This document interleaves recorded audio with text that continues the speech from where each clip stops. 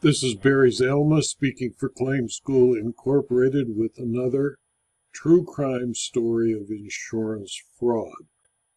This number 17 is entitled Help, My House is Falling into the Sea. I present these videos so you can learn how insurance fraud is perpetrated and what is necessary to deter or defeat insurance fraud. The video blog of true crime stories of insurance fraud with the names and places changed to protect the guilty are all based upon investigations conducted by me and fictionalized to create a learning environment for claims personnel, SIU investigators, insurers, police, and lawyers to better understand insurance fraud and weapons that can be used to deter or defeat a fraudulent claim. Career criminals are not the only people who perpetrate insurance fraud. In fact, they're a very small minority of the total. The temptation has become so great that almost anyone who is given the opportunity will try. Those who do not premeditate insurance fraud are called perpetrators of soft frauds. Most are small, some are not. The story that follows is not a soft fraud, but one that was premeditated for a great deal of money by a person who should have known better.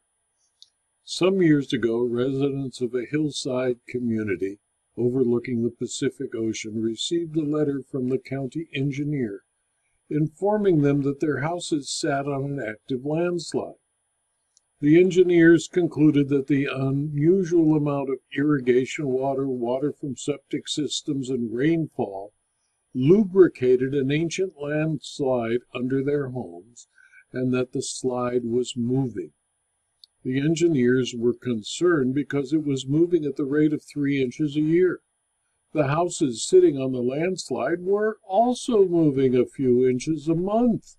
Within 10 years, the houses would be torn apart by the movement if nothing was done to stabilize the hillside.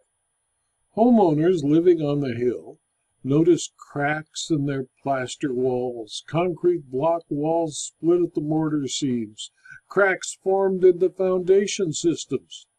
Since the homes on the hill were all valued from $500,000 to $5,500,000, the monetary value of the potential loss of 300 homes on the landslide was enormous. Many of the homeowners gathered and hired counsel to pursue persons responsible for their damage. On advice of counsel, the homeowners reported claims to their insurers. Most of the insurers denied the claim because of clear and unambiguous exclusions for earth movement or subsidence. The insurers concluded that the predominant cause of the damage was the excluded peril of earth movement. The claims were fairly and reasonably rejected. Some of the homeowners accepted the decision of their insurers. Some of the homeowners sued their insurers.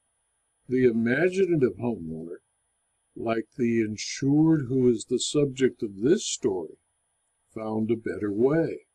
The insured was a real estate lawyer.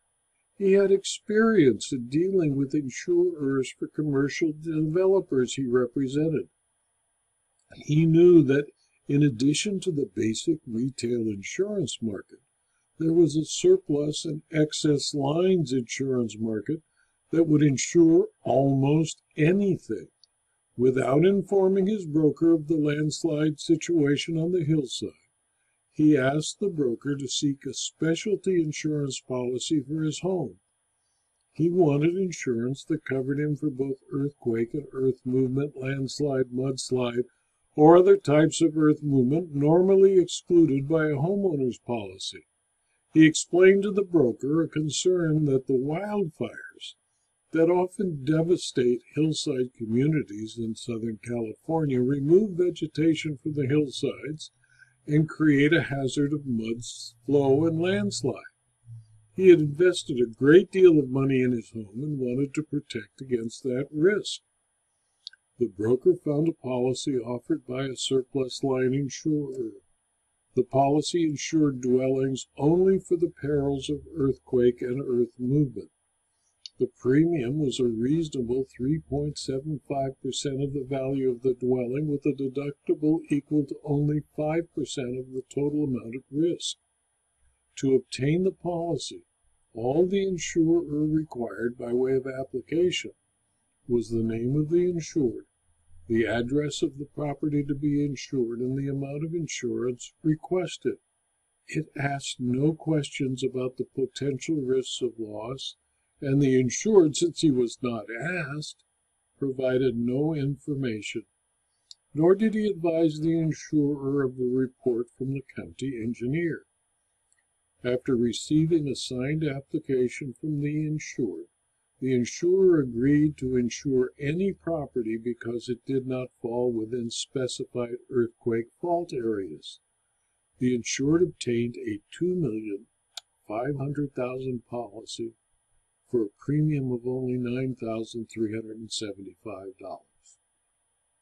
Before the insured bought the policy, he had received and read the letter from the county. He knew there was a landslide actively affecting his house. At the time he bought the policy, the insured had already seen cracks in his plaster walls. When he bought the policy, the insured applied the old maxim, "Ask me no questions, I'll tell you no lies." His experience as a real estate attorney convinced the insured that if he told his prospective insurer his house was sitting on an active landslide, it would not insure him. The insurer didn't ask. The insured did not offer the information.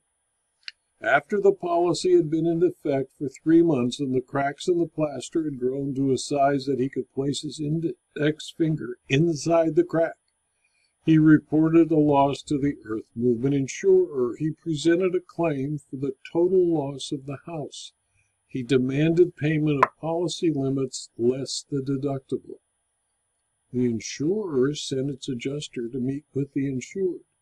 They retained a geologist to inspect the property and determine the cause of the damage. The geologist learned of the active landslide from the public records kept by the city and county. He informed the insurer that 13 months before it issued the policy, the county had sent notice to all homeowners, including the insured, advising the homeowners of the active landslide.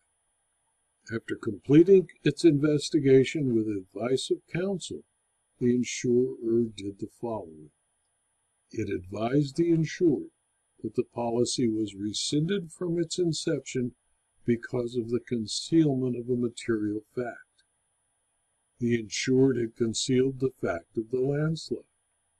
With the notice, the insurer returned the $9,375 premium.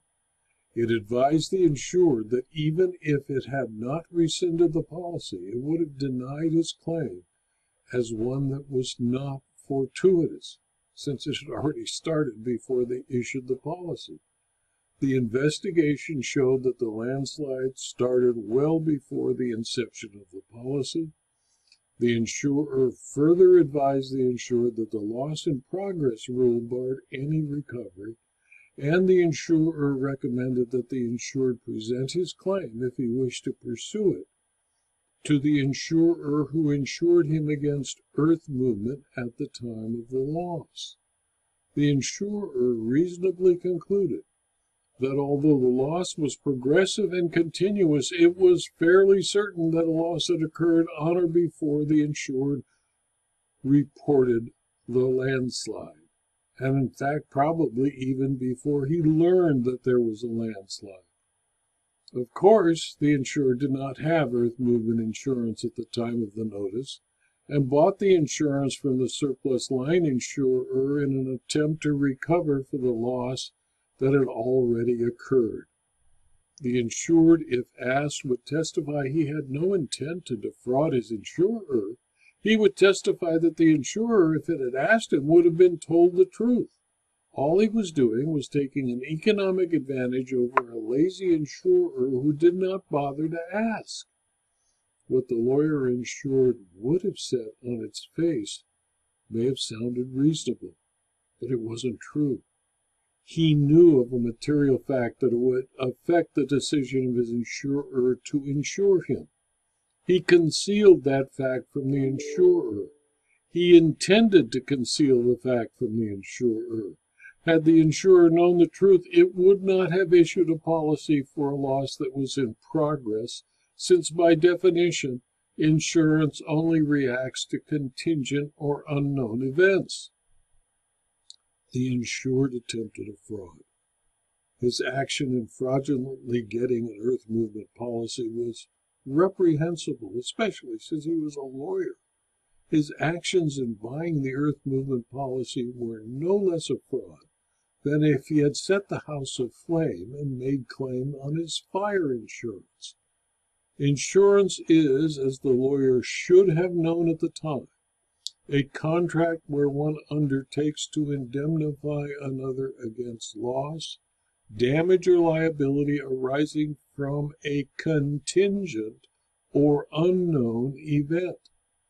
As a lawyer, the intentional concealment of a material fact with the intent to deceive an insurer to its detriment is fraud, a criminal act, and if convicted, grounds for disbarment. For that reason, the insured accepted the denial and did nothing further about the claim. Had the insurer not done the minimum investigation and retained the services of a competent engineer, it would have paid the $2,500,000 claim. Had the insured's fraud been presented to a prosecutor, he could have been arrested, tried, and convicted of attempted insurance fraud, and, if convicted, would have been disbarred. He was lucky that the insurer agreed to a mutual rescission of the policy, a return of the premium, and to forget what was attempted, with a promise that he would never try to buy insurance from that insurance company again. This video was adapted from my book, Insurance Fraud Costs Everyone, available as both a Kindle book and as a paperback from Amazon.com. Thank you for your attention.